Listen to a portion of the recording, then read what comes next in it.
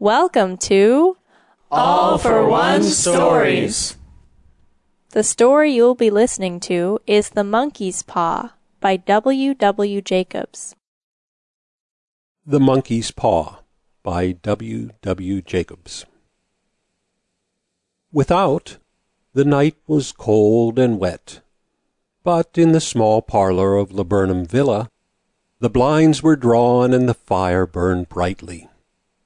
Father and son were at chess.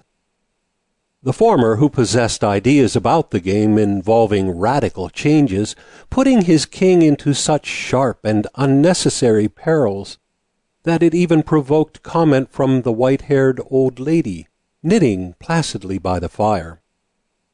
The father, Mr. White, spoke. "Hark at the wind!" He had seen a fatal mistake after it was too late, and was amiably desirous of preventing his son from seeing it. "I'm listening." Young Herbert White, grimly surveying the board as he stretched out his hand. "Check." "I should hardly think that he'd come tonight." Old Mr. White paused, with his hand poised over the board. "Checkmate." "That's the worst of living so far out. Of all the beastly, slushy, out-of-the-way places to live in, this is the worst.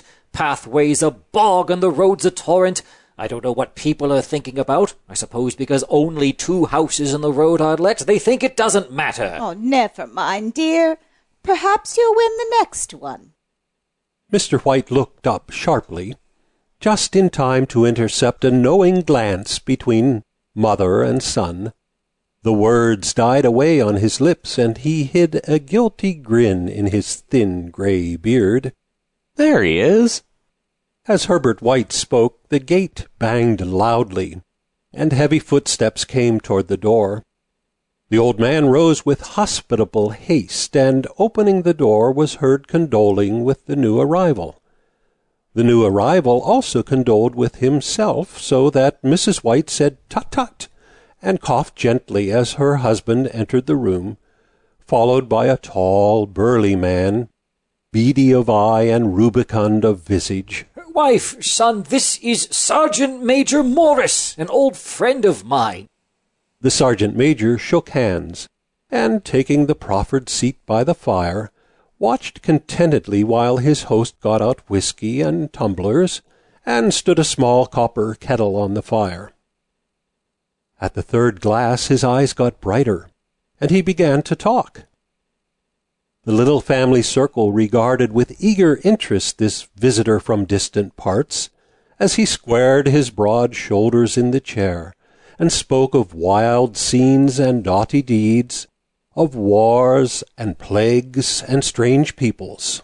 21 years of it.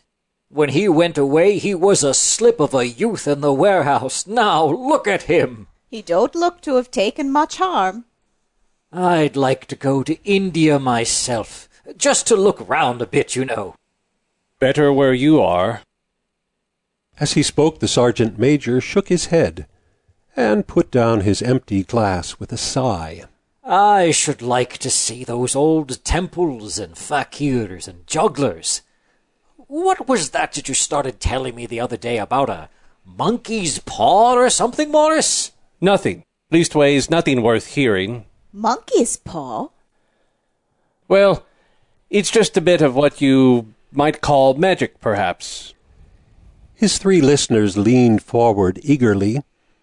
The visitor absent-mindedly put his empty glass to his lips, and then set it down again. His host filled it for him. "To look at it, it's just an ordinary little paw, dried to a mummy." He took something out of his pocket and proffered it. Mrs. White drew back with a grimace, but her son, taking it, examined it curiously. "And what is there special about it?" Mr. White took it from his son, and, having examined it, placed it upon the table. "It had a spell put on it by an old fakir, a very holy man. He wanted to show that fate ruled people's lives, and that those who interfered with it did so to their sorrow. He put a spell on it so that 3 separate men could each have 3 wishes from it. His manner was so impressive that his hearers were conscious that their light laughter jarred somewhat. Well, why don't you have 3 wishes, sir? The soldier regarded him in the way that Middle Age is wont to regard presumptuous youth, and his blotchy face whitened. I have. And did you really have the 3 wishes granted? I did. And the sergeant major tapped his glass against his strong teeth. And has anybody else wished? Yes. The first man had his 3 wishes. I don't know what the first 2 were, but the third was for death.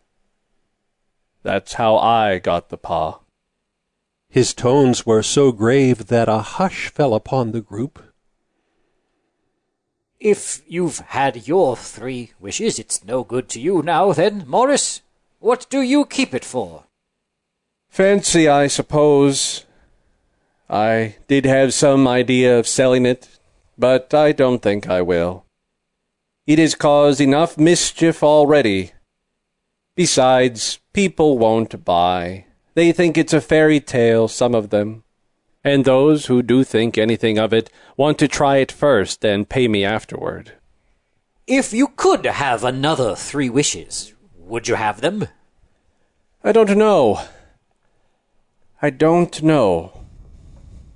He took the paw, and dangling it between his forefinger and thumb, suddenly threw it upon the fire.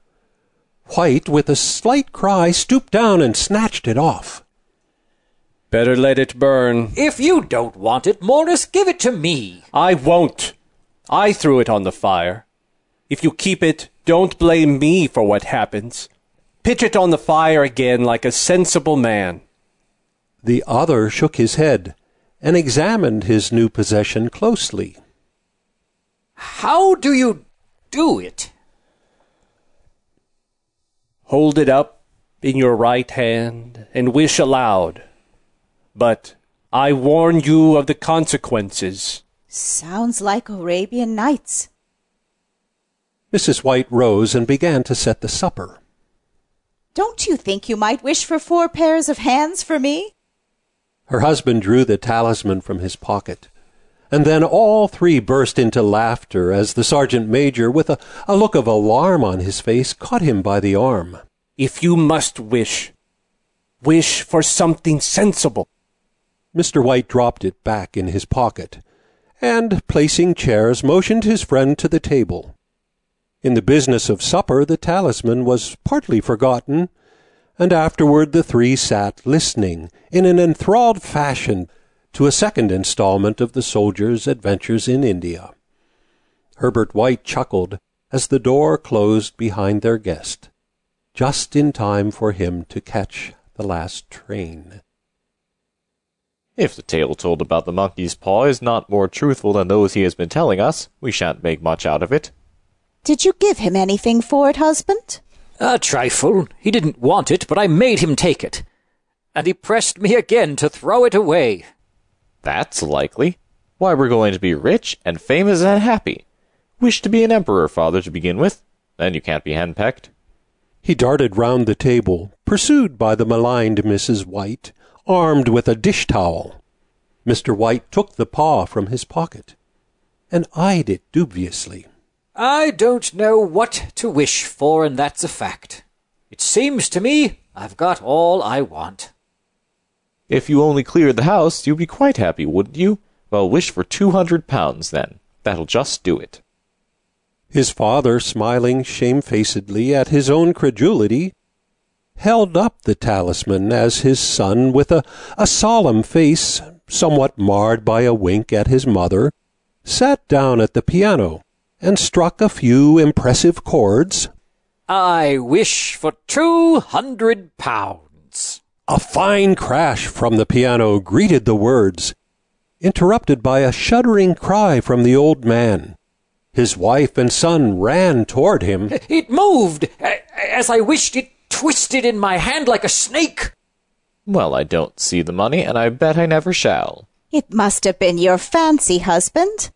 Never mind, though, there's no harm done, but it gave me a shock all the same.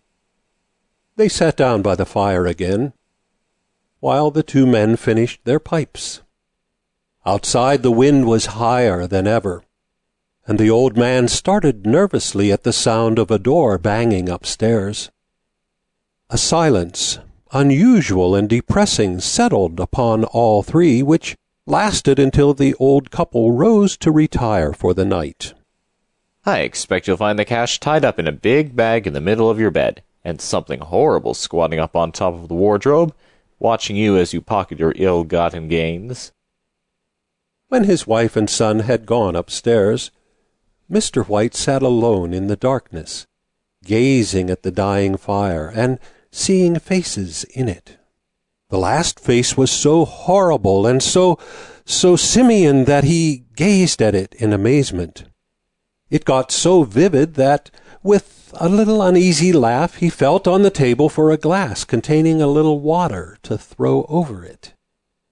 His hand grasped the monkey's paw, and with a little shiver he wiped his hand on his coat and went up to bed. In the brightness of the wintry sun next morning, as it streamed over the breakfast table, he laughed at his fears. There was an air of prosaic wholesomeness about the room which it had lacked on the previous night, and the dirty, shriveled little paw was pitched on the sideboard with a carelessness which betokened no great belief in its virtues.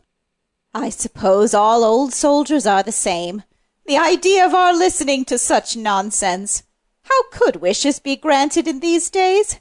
And if they could, how could 200 pounds hurt you, husband? Might drop on his head from the sky. Walrus said the things happened so naturally that you might, if you so wished, attribute it to coincidence. Well, don't break into the money before I come back. I'm afraid it'll turn you into a mean, avaricious man, and we shall have to disown you. His mother laughed and followed him to the door, watched him down the road, and returning to the breakfast table was very happy at the expense of her husband's credulity, all of which did not prevent her from scurrying to the door at the postman's knock, nor prevent her from referring somewhat shortly to retired sergeant-majors of bibulous habits when she found that the post brought a tailor's bill. Herbert will have some more of his funny remarks, I expect, when he comes home. I dare say. But for all that, the thing moved in my hand. That I'll swear to. You thought it did. I say it did. There was no thought about it. I had just... What's the matter? His wife made no reply. She was watching the mysterious movements of a man outside who, peering in an undecided fashion at the house, appeared to be trying to make up his mind to enter. In mental connection with the 200 pounds, she noticed that the stranger was well dressed, and wore a silk hat of glossy newness. 3 times he paused at the gate, and then walked on again. The 4th time he stood with his hand upon it, and then with sudden resolution flung it open, and walked up the path. Mrs. White at the same moment placed her hands behind her, and hurriedly unfastening the strings of her apron, put that useful article of apparel beneath the cushion of her chair. She brought the stranger, who seemed ill at ease, into the room. He gazed at her furtively, and listened in a preoccupied fashion as the old lady apologized for the appearance of the room and her husband's coat, a garment which he usually reserved for the garden. She then waited as patiently as her sex would permit for him to broach his business, but he was at first strangely silent. Then he stooped and picked a piece of cotton from his trousers. I was asked to call. I come from Ma and Megan's. Is there anything the matter? Has anything happened to Herbert? What is it? What is it? There, wife, sit down and don't jump to conclusions. You've not brought bad news, I'm sure, sir. I'm sorry. Is he hurt? Badly hurt, but he is not in any pain. Oh, thank God. Thank God for that. She broke off suddenly as the sinister meaning of the assurance dawned upon her, and she saw the awful confirmation of her fears in the other's averted face. She caught her breath, and turning to her slower-witted husband, laid her trembling old hand upon his.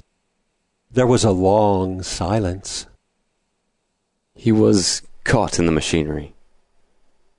Caught in the machinery. Yes.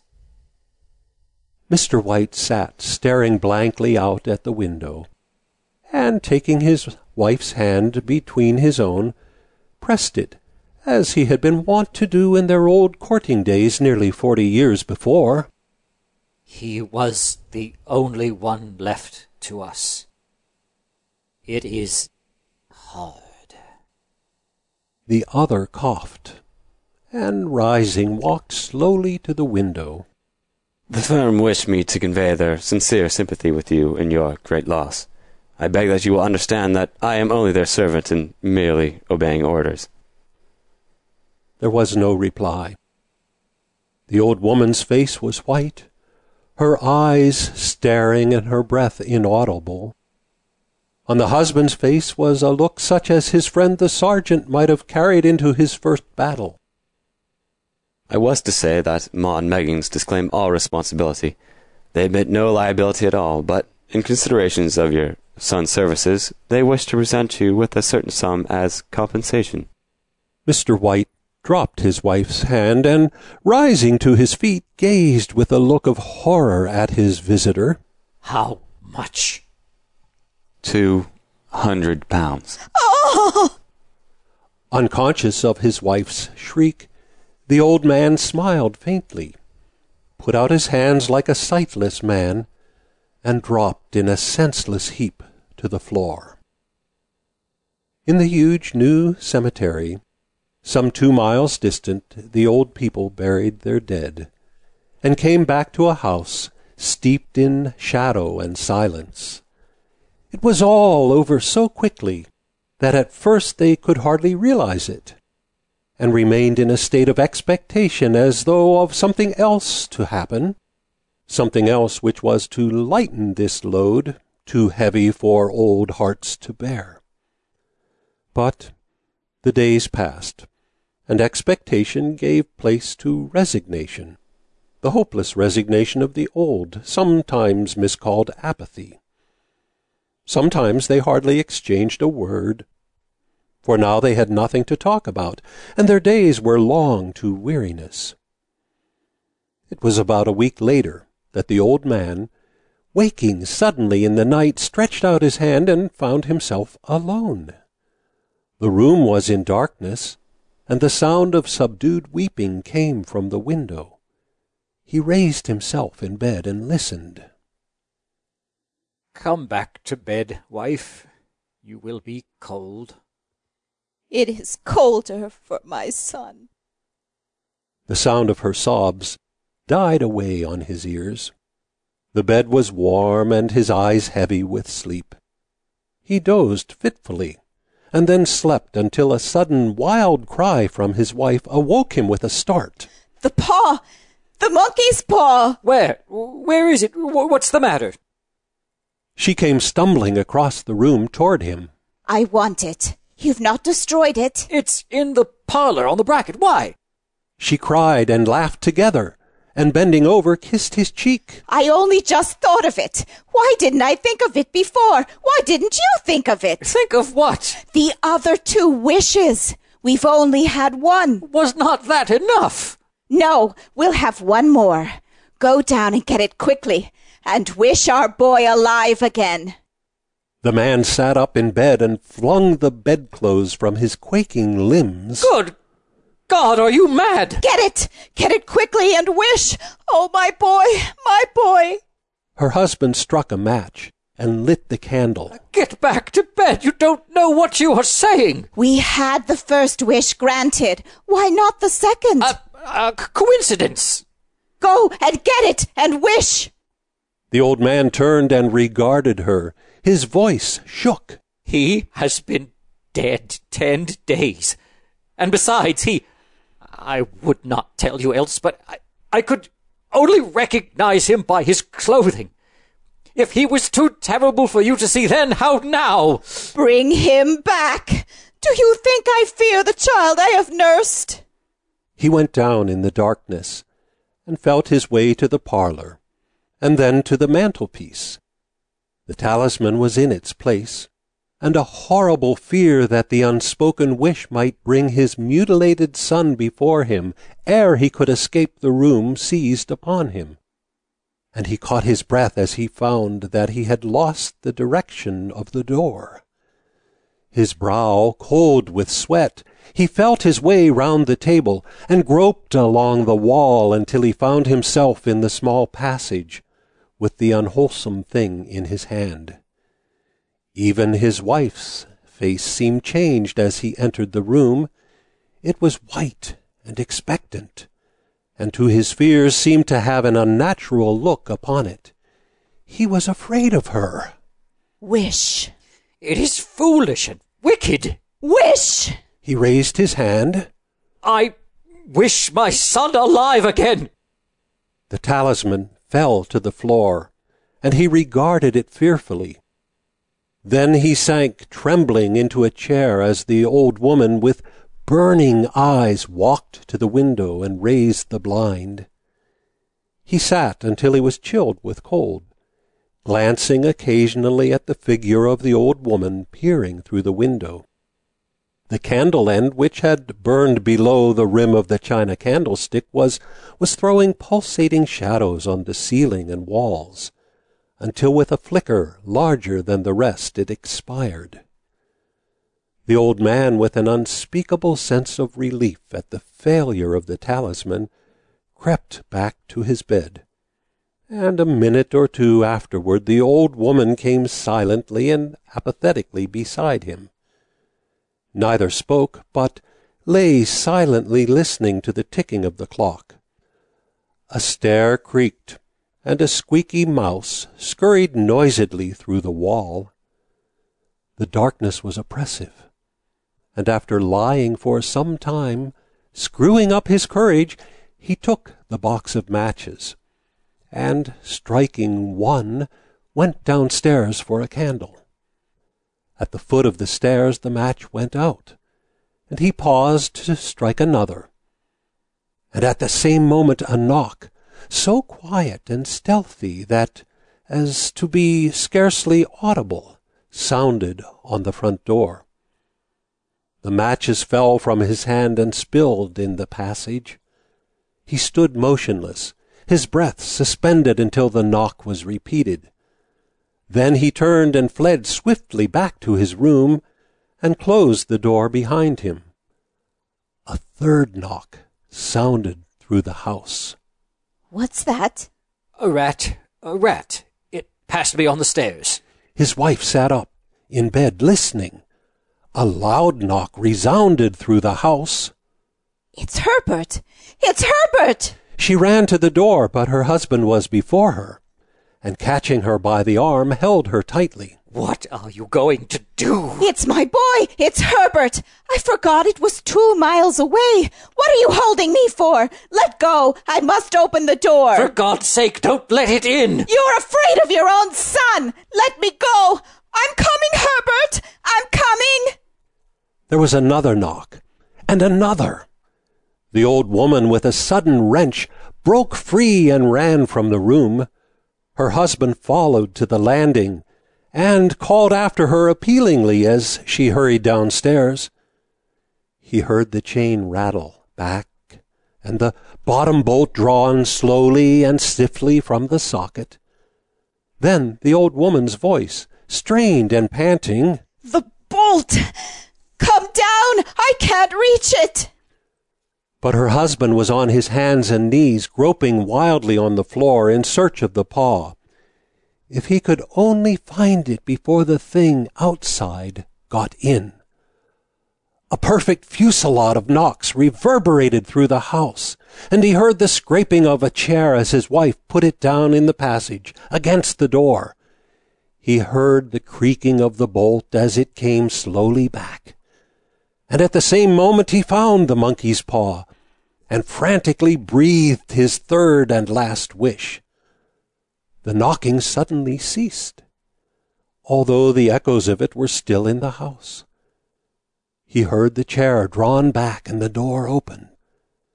A cold wind rushed up the staircase, and a long, loud wail of disappointment and misery from his wife gave him courage to run down to her side, and then to the gate beyond.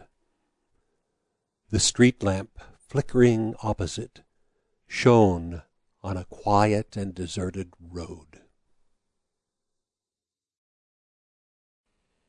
That was The Monkey's Paw by W. W. Jacobs, directed by Gretelyn Darkey. The cast, in order of appearance: Pastor Paul Porschke as the narrator, Dr. Dennis G. Jers as Mr. White, Peter Jers as Herbert White, Lee Jers as Mrs. White, Albert Sines as Sergeant Morris, Michael Marinchak as the Ma and Megan's representative. Our audio technicians were Thomas Marinchak and Joseph Parrish. Thank you for listening to All for One Stories, a production of We Are One Body Audio Theater.